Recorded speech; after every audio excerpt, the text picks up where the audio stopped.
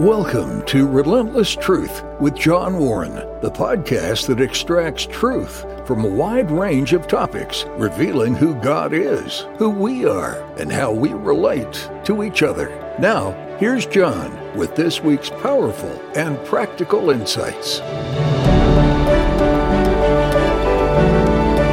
Welcome to Relentless Truth. I'm John Warren. I'm glad you stopped by. This is Relentless Truth Rewind. I'm actually, for the first time, after recording 72 weeks of episodes and releasing an episode every week, I'm going to take a few weeks off over the Christmas holiday, and I'm going to take this opportunity to replay or rewind several episodes that you, the listener, reacted very positively to.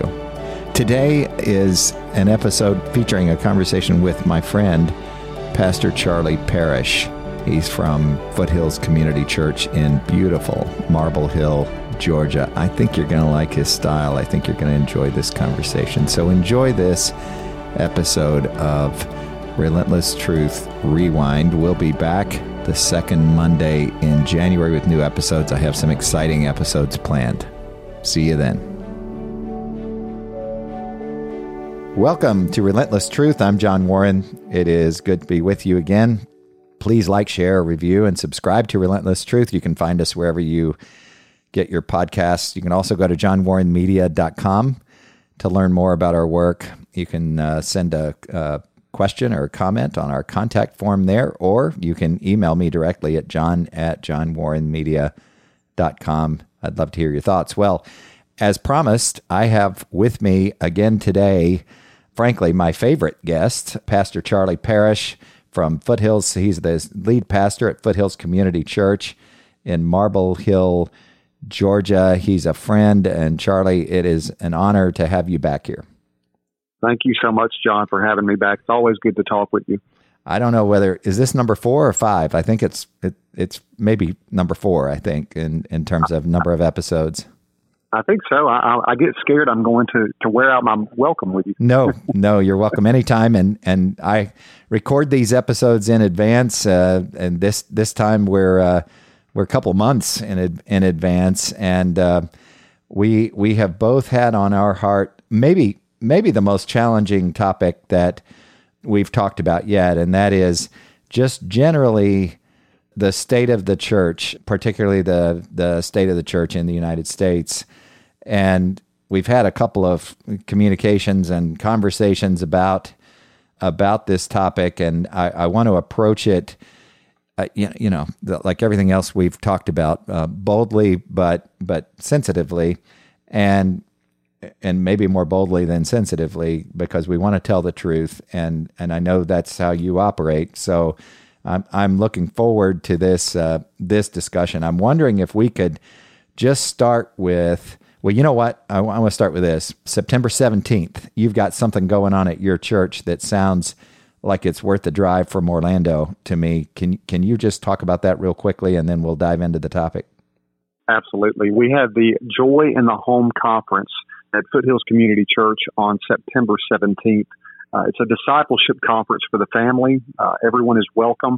Todd Friel of Wretched Radio, and you can check out Wretched Radio at wretched.org. But Todd is going to be our guest speaker. It's going to be on a Saturday. Also, Chick-fil-A is going to supply a free dinner, so you can't beat that. And he'll also be preaching for us the following Sunday. But we would love to have anyone and everyone join us on September 17th for the Joy in the Home Conference. And your website? The tickets are available on our website. Yes, it is foothillscommunitychurch.org. All right. Well, it's I've said it before, but Marble Hill is it's the tiniest of towns, but technically that's where your address is. You're near Jasper. You're between. This is how I think of it. Correct me if I get this wrong geographically, but you're kind of between Jasper and Dawsonville. Those are the larger, kind of almost bedroom communities to Atlanta. Now Atlanta's grown so far north, but and you're kind of right in the middle there, not far from my favorite community, maybe on earth, Big Canoe, and related communities in the foothills of the mountains that kind of dip down there 45 minutes to an hour north of of most of Atlanta. Did I do okay with that description? That's exactly right. In fact, if you were to visit the mountains around that area, you probably wouldn't want to come home. It's breathtaking. That is so true. And I bet September 17th that you're not at leaf changing weather yet, but it is beautiful compared to the hotter states like Florida. Absolutely. And Florida is beautiful as well. But I prefer a little bit more cooler weather. Yeah. My wife and I don't always agree on that. She likes she likes it cooler, and I'm okay with warmer weather. But it is a beautiful place. It's a great place to have a vacation. And if you've still got the capacity as time gets closer, I would just encourage everybody to drop what you're doing and attend, or just go for a visit. Just you won't believe that such a church exists in this location, this idyllic location. I know there are others in the area, but this one is a special place, and we got to worship with you and know that your focus is on glorifying God.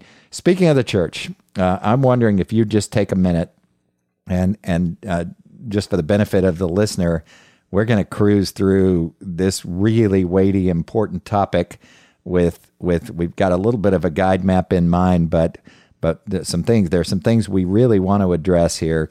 Could you talk about, Charlie, the church, the purpose of the church? Why do we have church membership?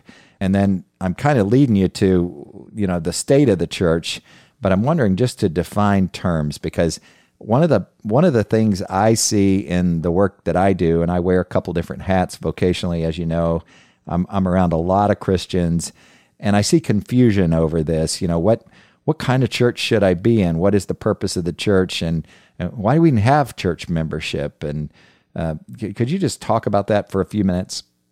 Absolutely. The church is the body of Christ, and that's a short, kind of surmised statement, but it's comprised of many elements. First of all, the church is not a country club. It's not something we just join to just join for the sake of joining something. It is, again, the collective body of Christ.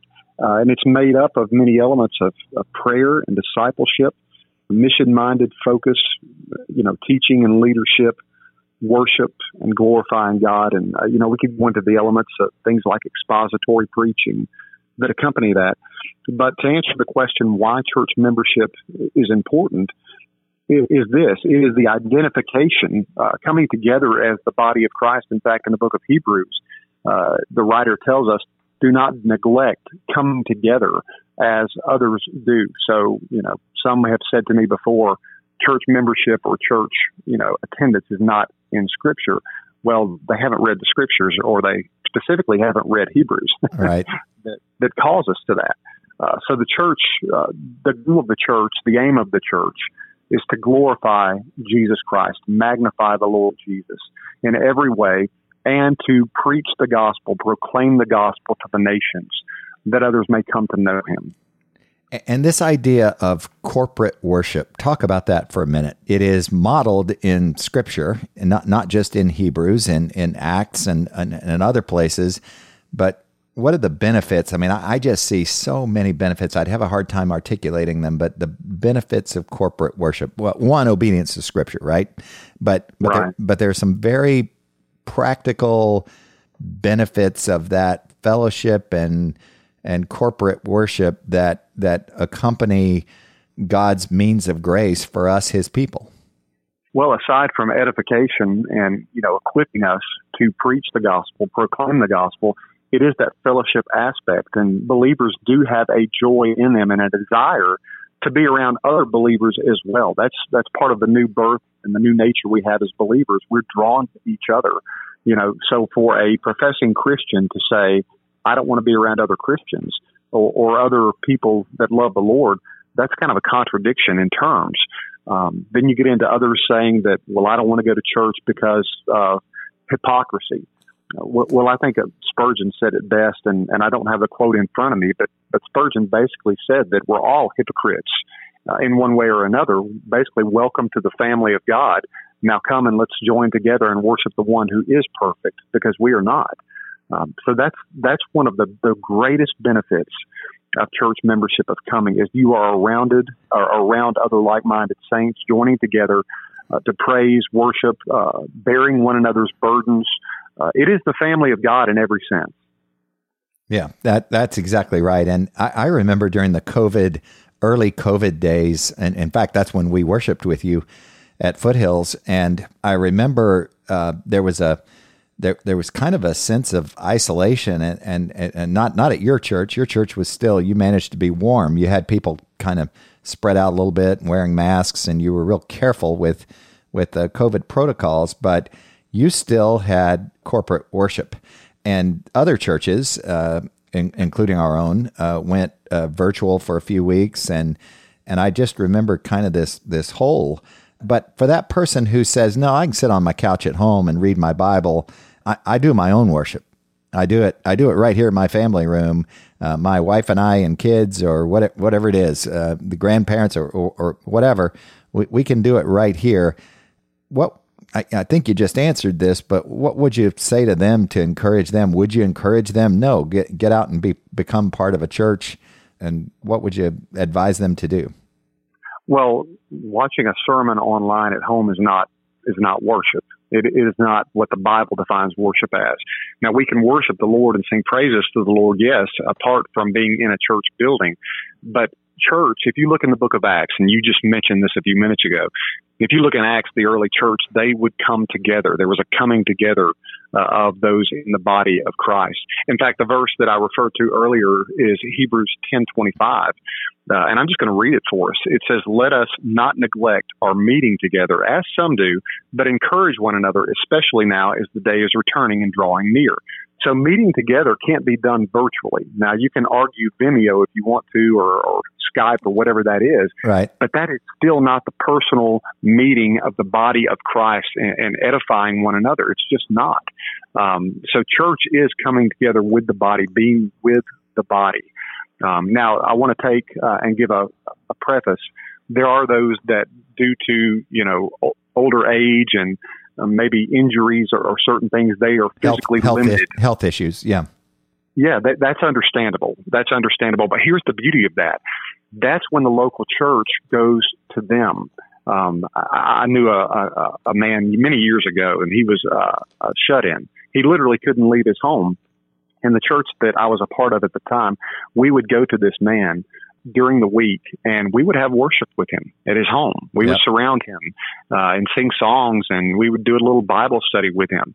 So he did not miss out on the fellowship of the saints. But that is what the church is. It is coming together. It is being together as the body of Christ. Now, I hear all the time, not all the time, but consistently, I hear, well, I can't find a church that is true to Scripture. And what we mean, I think, when we say that is, I can't find a church that believes all the things I believe perfectly. Right. Or here's another one. You get a bunch of Christians together, and it doesn't have to be many, and they worship together and fellowship together and get to know each other. Somebody's going to hurt somebody's feelings in that fellowship, and we can be some of the worst at that. And what do you say to people who say, well, I've got a reason why I don't want to be part of a church? Or like you said, it might have been in our private conversation earlier, but you mentioned hypocrites. One of the complaints I hear all the time is, no, I'm not going to that church. They're full of hypocrites. What would you say to the person that is kind of looking for perfect and not engaged in church, or just feels awkward, just feels like maybe not worthy? Well, I would ask what the measuring stick for making that assessment is. Is it others? Are they basing their assessment of what it takes to be a church member, or why they can't participate as far as being with others, as how they treat or how they're treated? Because we're all sinners, we're all fallen. And again, as Spurgeon once said, we're all hypocrites. So welcome to the family of God. If you are a hypocrite, we're all there. Let's come together, rather, and worship the one who is perfect, because we're not. We're going to fall. We're going to misstep. We're even going to step on each other at times. And that's when the teachings of Christ, repentance, forgiveness, come into play. So again, looking for a perfect church, you should be looking towards a perfect Savior. That's what we should look towards, not at others pointing our fingers.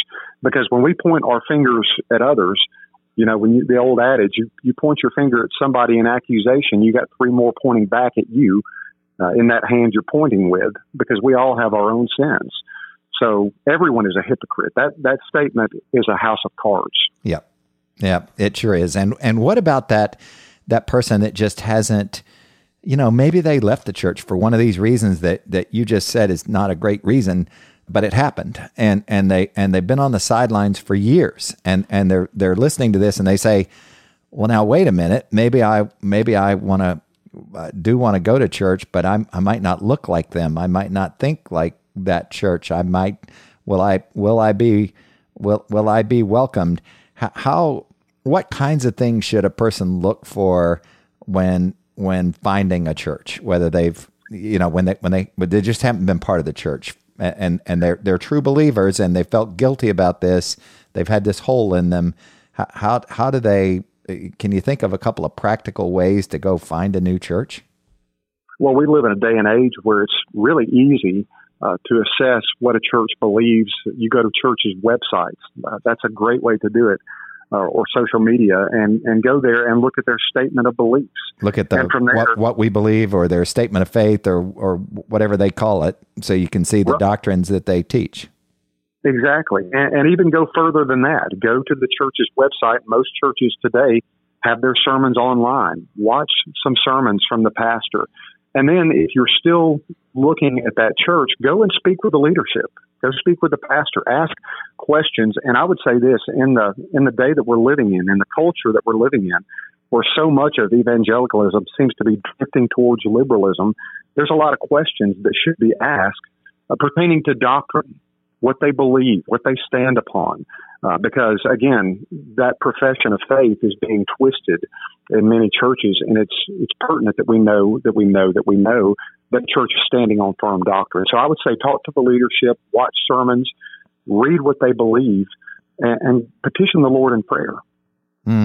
And what about, there are so many different worship styles. With most churches, you can even watch videos of their church services that include their music, their all the elements of the liturgy or not the liturgy or whatever they do in that service, other than just the sermon. Is there any discernment that we ought to have with all of those other elements? Yes, you're right. When it comes to evaluating a church or looking for a church, so many people will look at the different, as you perfectly said, styles, like styles of worship, styles of music, styles of how the worship service is conducted. And when we're looking at that, we need to be careful that we're not looking towards our preferences. Isn't that true? What kind of music I like, what I want to hear. It's not about us. So even I'll tell our congregation this about worship music, and that's a very, very subjective topic. Yep. People have their own opinion of what they like, and you've heard of the traditional versus contemporary wars. Yep. Well, to me, it's very simple. There's great traditional hymns of the faith, and there are great contemporary songs that glorify Jesus. But ultimately, it's not about my preference of contemporary or traditional. What we have to ask is this song magnifying Jesus Christ? Am I being brought to the foot of the cross? Am I looking at him and learning something through this?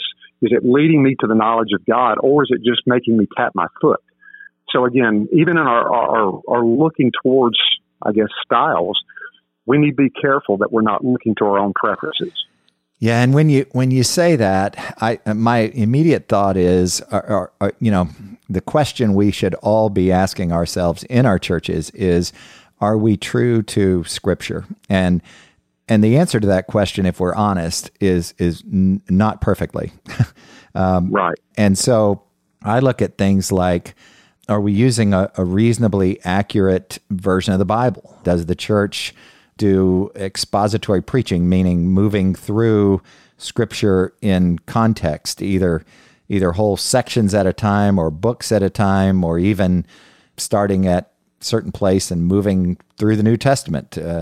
And I think those things are also important, but there's a thing going on in our denominations that I want to get you to talk about, particularly in the in the Southern Baptist Convention, and I'll interject what I can here, but I think lots of Christian friends of mine are concerned about this drift that is happening in our churches, this drift on social issues, I'd call it, and correct me if I haven't even framed the question right, but social issues and wokeism and gender and sexuality issues. There's this drift, it feels like, among many of the denominations away from biblical truth. And I know you recently attended the Southern Baptist Convention. It got lots of press for a couple of things, but I'm wondering if you could just talk about denominational drift, because I'm old enough, and I think you are too, to have seen denominations morph over the years. I mean, the PCA, the Presbyterian Church in America, was created not that long ago, really, and I think it was at Briarwood in Birmingham, because of the drift of the PCUSA. And we've seen other denominations morph and change and adjust. But could you just talk about that and start wherever you'd like, and I might interrupt you here and there. No, please do interrupt me. And they say the best way to kill a frog is to put him in a pot of water and slowly increase the heat so he doesn't jump out and realize what's happening. I believe that's a true statement too. I think that's how they operate. I think so. But the same, I think, can be said of from my experience, what's happening or what has happened in the Southern Baptist Convention.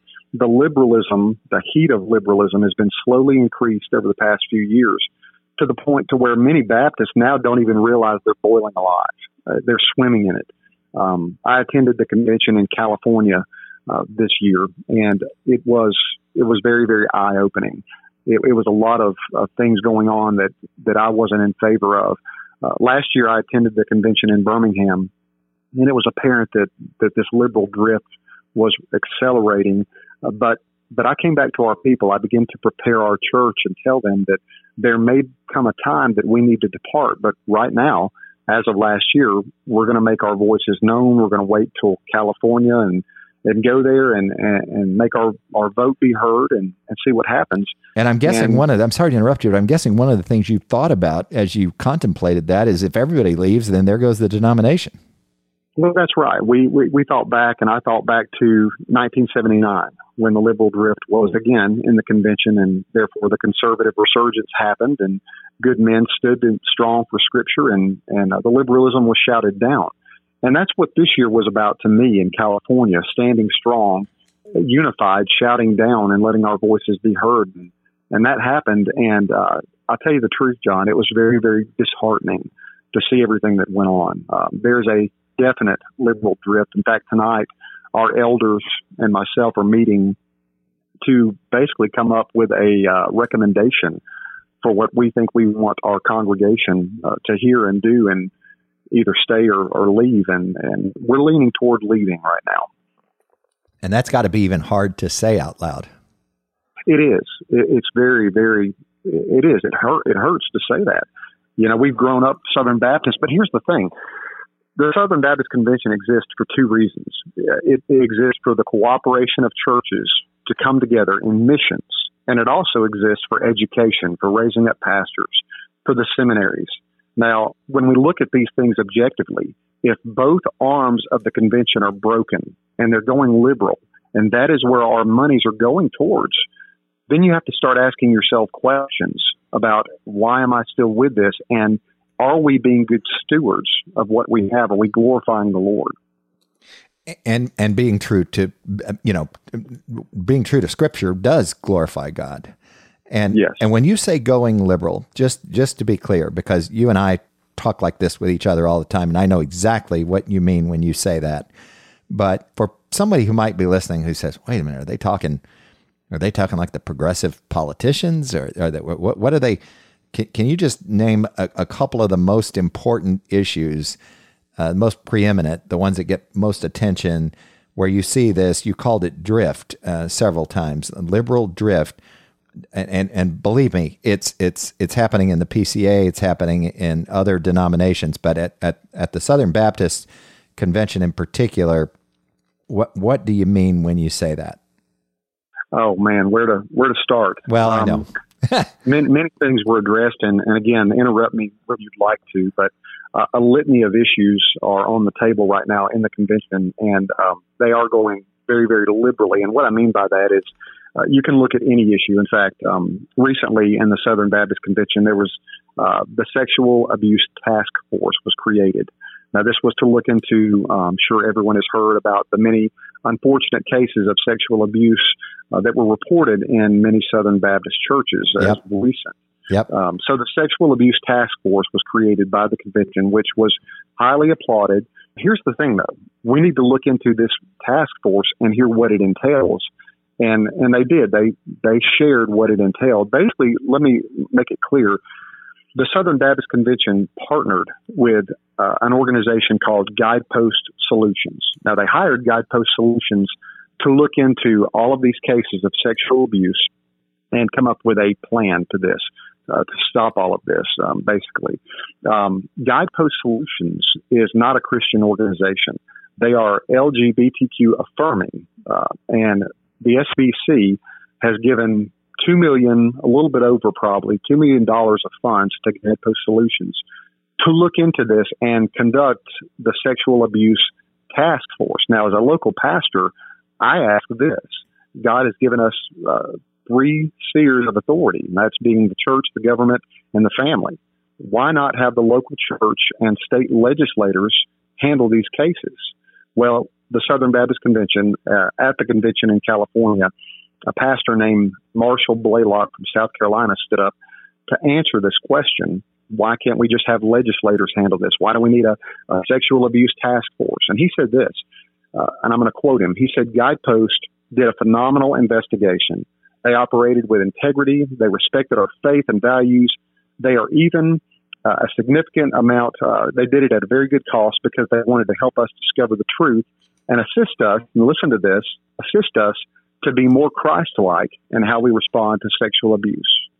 So now we've hired a secular organization that affirms LGBTQ, and we've hired them to help us become more Christ-like. And you see what I mean? Yes, and to say it more bluntly, they've hired an organization that has a different philosophical underpinning.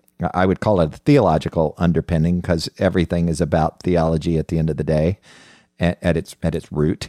And you've hired, I'm trying to think of an analogy, but I can't come up with one, but you're not on the same page as this organization, the Southern Baptist Convention is not, and yet this organization probably has a reputation for being good at what they do, technically, but the fit just isn't there. The lenses through which they see the world, just to talk very bluntly and practically, the lenses through which they see the world are not the same as the lenses of a true Bible-believing Christian. That's right. We don't even have the same definition of human sexuality. And we've hired, again, this organization to be the arbiter or judge of sexual abuse cases in the Southern Baptist Convention. And why would they do that? Well, if you would go right now to the Southern Baptist Convention website, you'll find a link on there to report sexual abuse cases. And if you click on that link, it'll pop up another window with a Guidepost Solutions email address. So again, you can see all of these things being vetted to Guidepost Solutions, and we're not asking any questions. We are just applauding, and I'm saying we as people in the Southern Baptist Convention, or many of them, we're applauding because, hey, we've got a task force to handle this. Well, did we just hire a wolf to handle this? Well, and so a portion of the authority of the Southern Baptist Church churches, the Southern Baptist Convention churches, the member churches, a portion of their authority has been bequeathed to or assigned to this organization. Yes. And this organization can be communicated with directly without going through any kind of church leadership. And I guess the idea is to make them autonomous and therefore, in theory, objective. Is that right? I would believe so. And again, it's being smoothed over, this agenda, and what's more appalling to me is very few, I guess, from what I saw in California, very few had a problem with this. In fact, most of the room, when this was mentioned about the task force, stood in applause. And few of us, there were others besides myself and my wife, but sat there thinking, are we in the twilight zone? What is going on? And would you say I know you haven't polled all the churches, but you were in the minority? In California, it sure felt that way. Now, again, they were very strategic. Let's say there is a liberal drift going on, which I believe there is, to hold the convention in California, where a majority of Southern Baptist churches really can't get to that convention and make their voices heard. So I would say from the ones that were there, I'm not going to speak for every Southern Baptist church, but in California, we definitely felt like we were in the minority. And I'm just thinking, and this, I'm chasing a rabbit trail here a little bit, but I think I'm on point, sort of. If I'm a gay person or a transgender person, or I have a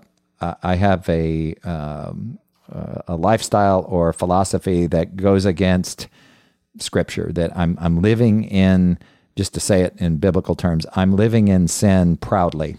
If I'm in a Southern Baptist church and the pastor preaches a biblical position and I feel threatened, because I do feel threatened when my sin is preached about. We all do. We should, right? I should feel some tension. When that happens, the Southern Baptist Convention has a means by which that person could say, I don't think it's set up for this reason, but I'm going to file a complaint, and that complaint goes to Guidepost Solutions, a gay affirming, an LGBTQ affirming organization. Is that correct? That's right. That's right. And I think this umbrella even goes broader than we see, especially speaking on the homosexual issue. Pastor Josh Bice of Praise Mill Baptist Church recently said this. He said the convention is adhering to what we've grown to know as the 11th commandment. And within the convention, the 11th commandment is don't criticize any other brother in the convention. Perfect example of this is First Baptist Church Orlando, and this is public knowledge. The associate pastor recently, I believe it was the beginning of last year, preached a sermon to where he said that they were a diverse group of individuals, and he went on to list who those individuals were in the church.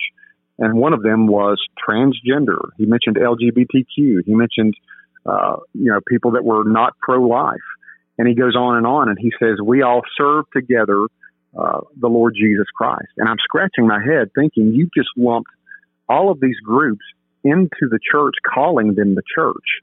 Now, recently, I believe it was last week, he preached another sermon to where he went ahead and said homosexuality is a sin and called a spade, which I applauded. But I have to ask, is this now damage control? Because this was not the actions of the church. Furthermore, you can go back and see First Baptist Orlando baptized a homosexual man last year. And they have made a statement before that they believe that sanctification happens after baptism. Now, we know that's not the case. Sanctification begins at regeneration. Where in the world would they get that? I have no clue. But my point in saying all of this big, long rabbit trail, is this is an SBC church that furthermore has joined recently with the North American Mission Board, which is a mission arm of the Southern Baptist Convention, to plant other churches in the nation. Now, what kind of churches do you think they're going to be planting? I'll tell you what kind. The kind that have their same ideology.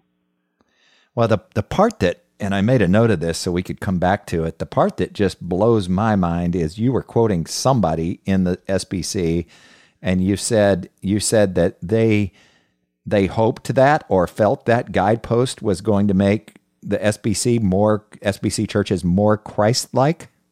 Yes. That was Marshall Blaylock. And he said they would assist us. And so to me, I'm listening to you. I'm reacting. I hadn't heard that before, or I don't remember if you told me that before. But what I hear when you say that is that implies that we aren't more Christ-like now, and if we, by partnering with this LGBTQ affirming organization, that's going to move us in a liberal direction, and that means we'll be more Christ-like? Well, it all goes back to the central message that I was hearing in California at the convention this year, which was this: unity and better together. Now, it wasn't gospel, it wasn't doctrine, it wasn't adherence to the word of Christ. It was unity around missions, and the flag was waved of look how many churches the convention is planting, and look how many pastors were raising up. Well, the question I want to put before everyone is, yeah, that sounds great that churches are being planted and missionaries are being sent, but what are they being sent with? Is it the anchor of truth?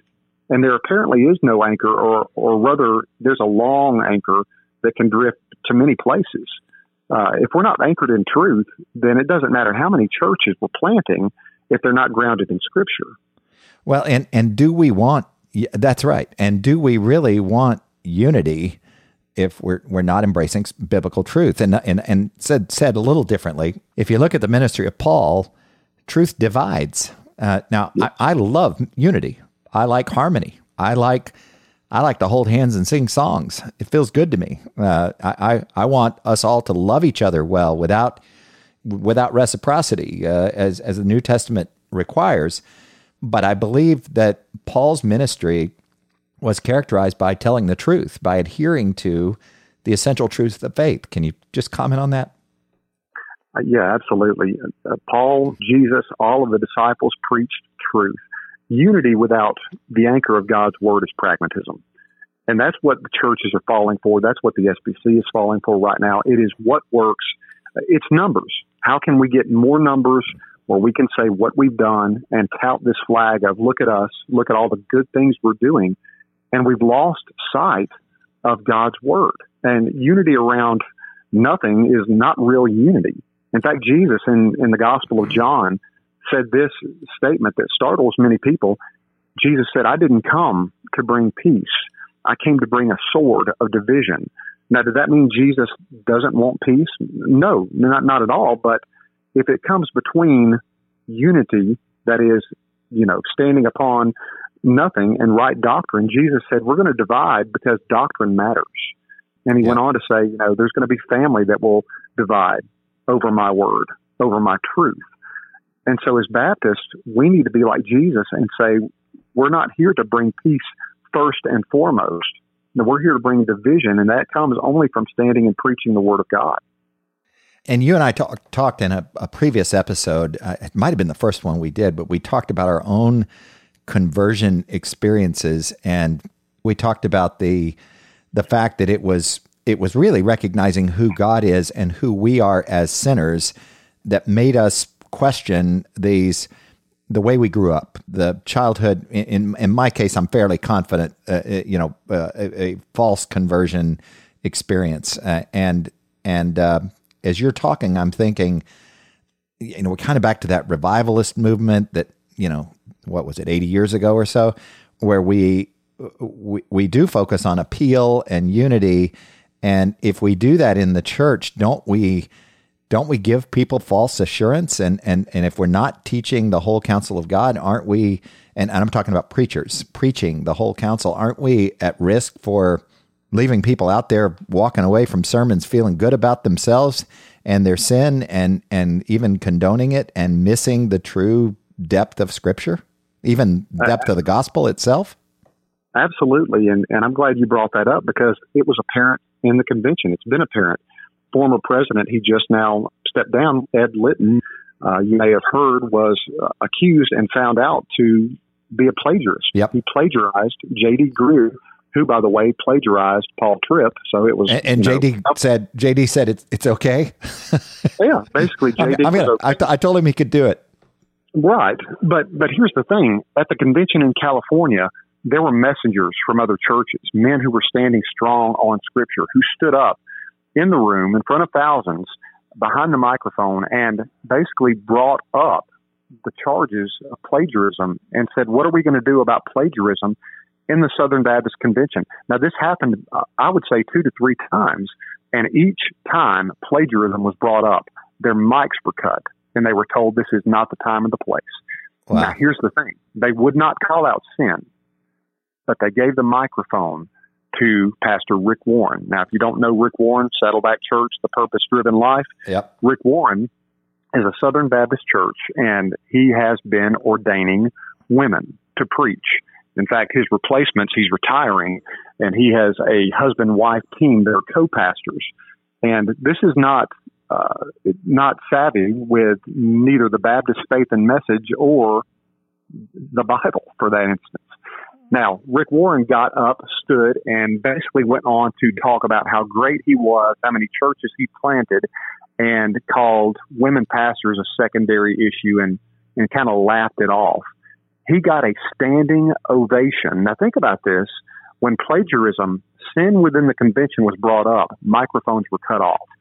But when Rick Warren stands to basically downplay what he's been accused of and say it's not a big deal, then he receives a standing ovation. Not only that, but the convention went on to ask this question from the floor. Well, maybe we need to get together within the convention and have a 1-year study group to study the word pastor and see what that really means. Now, that seems like they're taking a page out of our world where they say, let's study what a woman is or what a man is. Or what truth is. Or what truth is. Study the word pastor. Have a study group in the convention to see what pastor means. This was really, really eye-opening. Al Mohler stood up to the floor and said this. He said, we don't need to study the word pastor. He said, it's clear in Scripture. And Al Mohler was standing firm, saying this is not right. Then, after Al Mohler did that, they had a female representative from the convention, a woman, stand, and she said, I hear you, Dr. Mohler, I hear what you're saying, but there are many within our convention who believe the word pastor, it means a spiritual gift given to many people. That's not it at all. But this was said from the convention floor. So the point is, we are cutting off mics when it pertains to calling out sin, and we are applauding others who are pridefully, I would say, marching in it and blatantly saying, look at me, look what I'm doing. And not to beat it to death, but Rick Warren's point seems to me, and you were there, so you know whether this is true or not, but what I read about in the press was, it sounded like his point was one that you made a few minutes ago, and that is, let's worship unity and let's redefine the essentials, and let's take the don't let me generalize too much, but let's take these issues that are sensitive and park them off to the side, and let's call them non-essential. We can just disagree on those.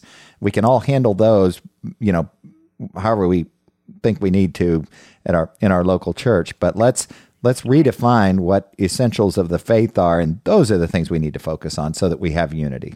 How'd I do with that? That's right. That's right. That's very accurate. It is a message of let's just rally around one another and sing Kumbaya together. And it's almost like we're the Boy Scouts or Girl Scouts of America. At the convention, they had a pastors' conference, and Pastor Bodie Bauckham was there.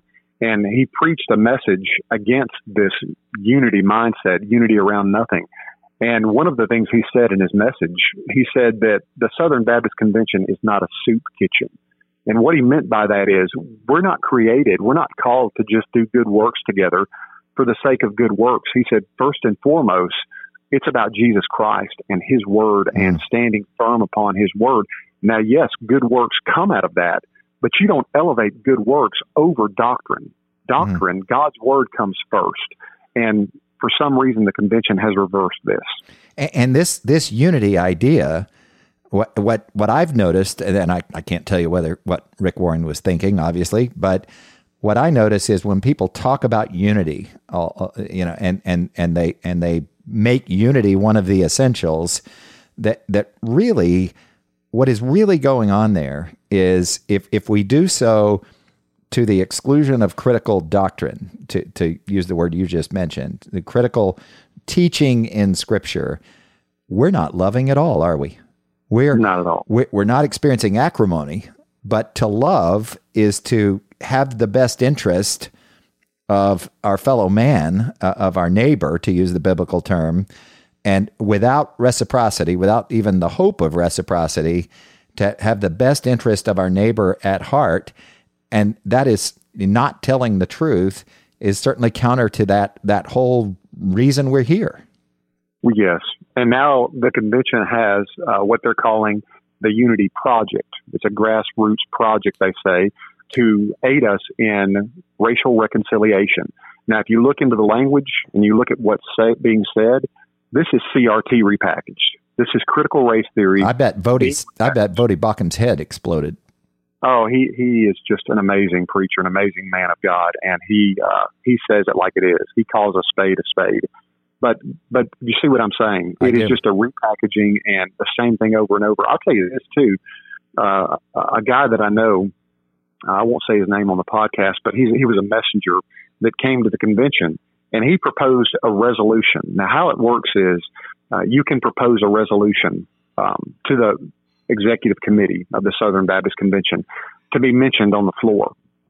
Sometimes they mention it, sometimes they don't. It has to be approved. His resolution was this. It was a proposal. It was titled The Sanctity of the Pulpit in the Southern Baptist Convention. Now, he went on to say in this resolution that we need to hold the pulpit high. We need to guard it. We need to not let prosperity preachers in. We need to guard against godless ideologies like CRT and other things. But we need to be on guard about the Southern Baptist pulpit and be discerning about who we put in there to preach the Word of God. His resolution did not even make it to the floor. It was shot down. Most people don't know that. Well, but it was shot down. And I want to be clear, Charlie, as you're talking, I could add to that the PCA, I could add United Methodist, I could add a lot of denominations that are at various stages of this struggle. This are we going to be woke and politically correct, or are we going to actually stand for truth? And there's kind of a, I think of it as a continuum. And you know, I have to also say this, and I'll get in trouble if I start naming names probably, but people like you and Al Mohler and Vodi Baucham and I can think of some others who are you know, I don't know as well. And I'm sure there are hundreds, if not thousands, of leaders in the SBC who are true to Scripture and who care, who could participate in this conversation with us. And I know you, and you're not out looking for a fight, and you'd probably like to wake up tomorrow and have these issues done away with. But if we don't stand, and I can have a contentious personality sometimes if I know that the facts are with me, and so I want to be careful with how I say this, but it's not that anybody's looking for a fight or looking to have discord. It is a matter of a duty to be true to Scripture because of the mandate that we have as Christians to glorify God. And we know, and really all of these people know deep down, they've just chosen to ignore the truth, and their hearts become hard to the truth. We know that Scripture is God's, to use the Presbyterian term, means of grace.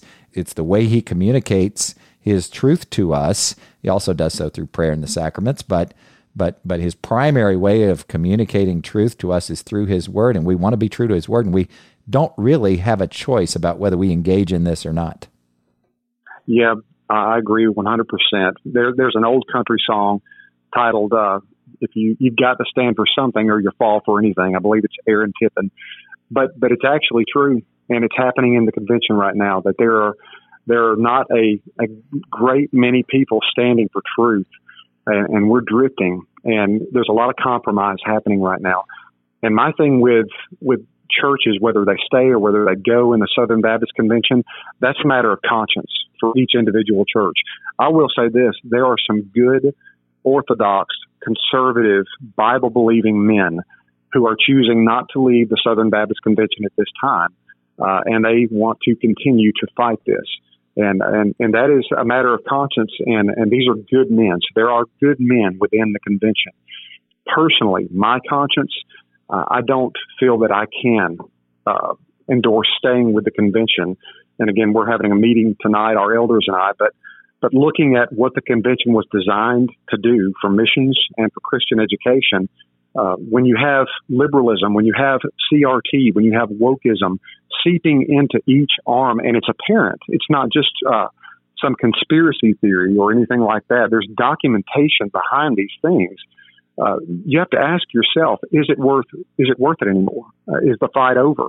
And furthermore, as Southern Baptist churches, when we give money to the convention, your money's going to plant churches. Your money's going to raise up pastors in seminaries. But the question you've got to ask is, these churches, they've got a long leash of doctrine, which the convention has already pretty much said, women pastors, no women pastors, it's up to you. Some are prompting and touting the flag of homosexuality. So you've got to ask, even within churches that we're planting and pastors we're raising up, are they standing for truth? And if they're not, these aren't biblical churches and these aren't biblical pastors. We are guilty by association at a certain point. And I would add to that, just by way of summary, that what we're saying here, and one of the bullet points that I had down here to ask you to summarize is really just the state of the church. And I think you've done that. You've done it in the context of the SBC, but it applies to, as we've said, lots of denominations and lots of independent churches and lots of church networks and all the rest. The state of the church is drifting, and I'm not actually surprised, having been on this earth a long time. I'm not surprised at that, because on this fallen earth, we're not prepared to acknowledge the implications of the fall. Culture degrades, doesn't it? If you don't wake up every day, and Paul told us to do this, to preach the gospel, to remind ourselves of the gospel all the time, perpetually. The ministry of Jesus is consistent. Obviously, the entire New Testament is consistent with this, and that is, if we don't, then we tend to drift away from truth. And we're back to, are we in Scripture every day, in Scripture and prayer, holding fast to the essentials? The essentials meaning I got to say this too, the gospel, the fact that God incarnate in the person of Jesus Christ came to this earth, was born of a virgin, lived a sinless life, died on a cruel Roman cross for our sins, conquering sin and death, was raised on the third day, and then later ascended and sits at the right hand of the Father, making intercession for us. That gospel is not something we live or we appropriate, or whatever word we want to use. It informs all of our. It is the essential truth that informs all of our lives, and everything else hangs off of that. You when you talk about this, you do so much more articulately. But comment on that, if you would. Perfectly said, I think, John. In the Scriptures, we're called to be a light to the world. We're called to be an influence to the world for the gospel of Jesus Christ. But what we're seeing is the world influencing the church more than anything in the times we're living in. We've begun to follow their ways, and you saw this with the emergent church many, many years ago, where we tried to be more hip and tried to be more contemporary and tried to look more like the world and sound more like the world in our worship services and get the smoke and the light and the fog machine. And there's a church, I think you mentioned it earlier, Church of the Glades, and I'm not sure where that church is, but you can go to their website, and it's almost like a Broadway musical. They did a Run DMC Aerosmith song in their worship, Walk This Way, I believe, a few months ago. And if you've heard the lyrics to that song, I don't think that's what Steven Tyler had in mind. Not at all. Not at all. But I mean, again, you're playing secular music that's promoting sexuality in a church service and dancing on stage. And that's just one of a few churches that I've seen that fall into that trap. It's pragmatism. It's what works. It's going to draw people in. And it's basically saying the gospel of Jesus Christ is not going to draw anybody in. We need to look more like the world in order to draw worldly people in. And the trap in that is you're going to draw worldly people in, and the gospel will never be enough to keep them there. You have to keep supplying more entertainment, more secular ideologies out there. And to get back to your point, the state of the church, this has been coming for a long time.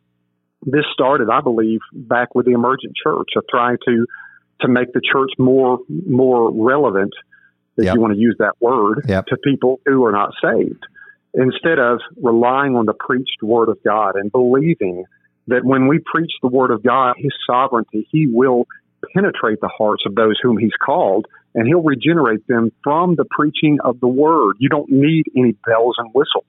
So when we start adding these things to the church, it's us doubting God's sovereignty. It's us doubting his word. So I think you said it perfectly. The church, the state we're in, it's not the world's fault. It's our fault. Well, that's right. And, Paul talked a lot about knowing. He talked a lot about knowledge, renewing your mind. Romans 6, he talks about not knowing, this notion of being agnostic. And I know we've talked about all these topics before, but that foundation, that underpinning, this underpinning that we're talking about in truth is what we stand on. And then you quickly have to go to the rest of Scripture and say, yes, and God uses suffering to make us steadfast. And those things are counterintuitive, aren't they? And unless we know truth, unless I know that, when I experience suffering, and I'm not begging for suffering today, but unless I understand that, I'm kind of drifting around and don't know what's happening to me. I don't know to embrace it. I think, wait a minute, I heard a Joel Osteen sermon, and he said everything's going to turn out great, and I can live my best life now, and if I just have enough faith, everything's going to be great. And if I don't know Scripture, I look around and say, whoa, what about me? I don't belong. I'm not one of them. I must not be doing it right. Yes. We spend more time in the world than we do our Bibles. That's the problem. We spend more time absorbing secular entertainment than we do reading the Word of God. And so therefore we use the lens of culture to read Scripture, or the world begins to do that, Christians in the world. You see culture, which you're swimming in that bowl daily, and you read Scripture, and then you begin to contextualize. And to make it worse, you have pastors that are now viewing the Scriptures through the lens of culture and training their people. And ultimately, on the very top of that umbrella now, as we talked about, you've got a convention that is teaching through the lens of culture and reading Scripture. And they're sending out missionaries and pastors. So it's only a matter of time before the house that is in smoke goes up in flames. Well, I hope this has been helpful to those who hear it, because it's a blessing to me, and you're going to bristle when I say this, but you're modeling the right approach to these issues, a biblical leadership approach for me and my family, for listeners, for those who are blessed by getting to be part of your church, and that modeling. That's what biblical leadership is all about. Now, I know you do it humbly. I know you don't get pleasure in confrontation and even in calling names, but I'm thankful that you'll do it. And I'm proud to be your friend. I'm thankful that we got this opportunity, because I think we're going to have some uncomfortable conversations. If that means that, I hate to say it this way, but if that means churches start to lose their tax-exempt status, and I don't necessarily think we're there yet, but if we start to lose friends over it, or status over it, or even suffer financially for it, we do have to hold to truth. And I think what you've done here today, Charlie, is loved people well by telling the truth. And I think we have sometimes a weak definition of love. So I'm proud to be your friend and thankful that you'd come on and do this. Well, I'm grateful for you too, John. Grateful for your podcast and your ministry, which is reaching so many, and has been such a great influence in my life as well. And I would say if we're going to unify around something, let's unify around the Word of God. Let's start that. And there's tension. There's tension in there, isn't there? There is. I read Scripture, and my goodness, I see the tension. I even in looking at God's sovereignty and man's free will, I mean, we've talked about that before. We don't need to go there today, but I mean, there's so much. Paul calling out sin, those 14 counts of sin in Romans 3. There's just tension in Scripture, and I think one of the things that we do as we mature, isn't it, to learn to embrace it? There's no tension, if there's no internal fight within us, then I would have to say we need to be looking to see if there was any true regeneration. Because if God has made us anew, there's going to be that tension, that war with the flesh that Paul spoke of. If we don't have that, and if everything's good all the time and we're accepting of everything, we need to question ourselves, because we're not looking like the model that Paul gave us through the Scriptures. Well, that's right. And I want to be tender here. We've got to wrap it up, but I to those who are bristling or say, wait a minute, you don't love me and my type, or you're anti this or that, I can assure you we didn't make it up. We are reflecting biblical content, scriptural content, and we say this in love. It would be unloving not to tell the truth. Well, let me say this before we close also. We talked about a lot of issues. We talked about one of which was homosexuality. And I want to be the first to say that we love anyone who is homosexual. We want them to hear the truth of the gospel. We want them to come to our church and hear the gospel. But membership is for believers only. We want people to be brought to the foot of the cross and hear the message of the gospel. So we're not being unloving. But we are saying that there are boundaries, and those that profess Jesus Christ do not continue in a practice of sin. We all fall short in sin, but That's right. Walking in a lifestyle is different. That's right. And I mean, let's go to dinner. Let's meet and talk. I agree. We want our churches to be warm and welcoming, but church leadership has got to take biblical positions. I mean, like it or not, when you're called to be a pastor, you are modeling, and I believe this is true of teachers and others in Scripture as well. You are modeling not just behavior. It's not, we're not all a bunch of Pharisees just kind of checking things off a checklist.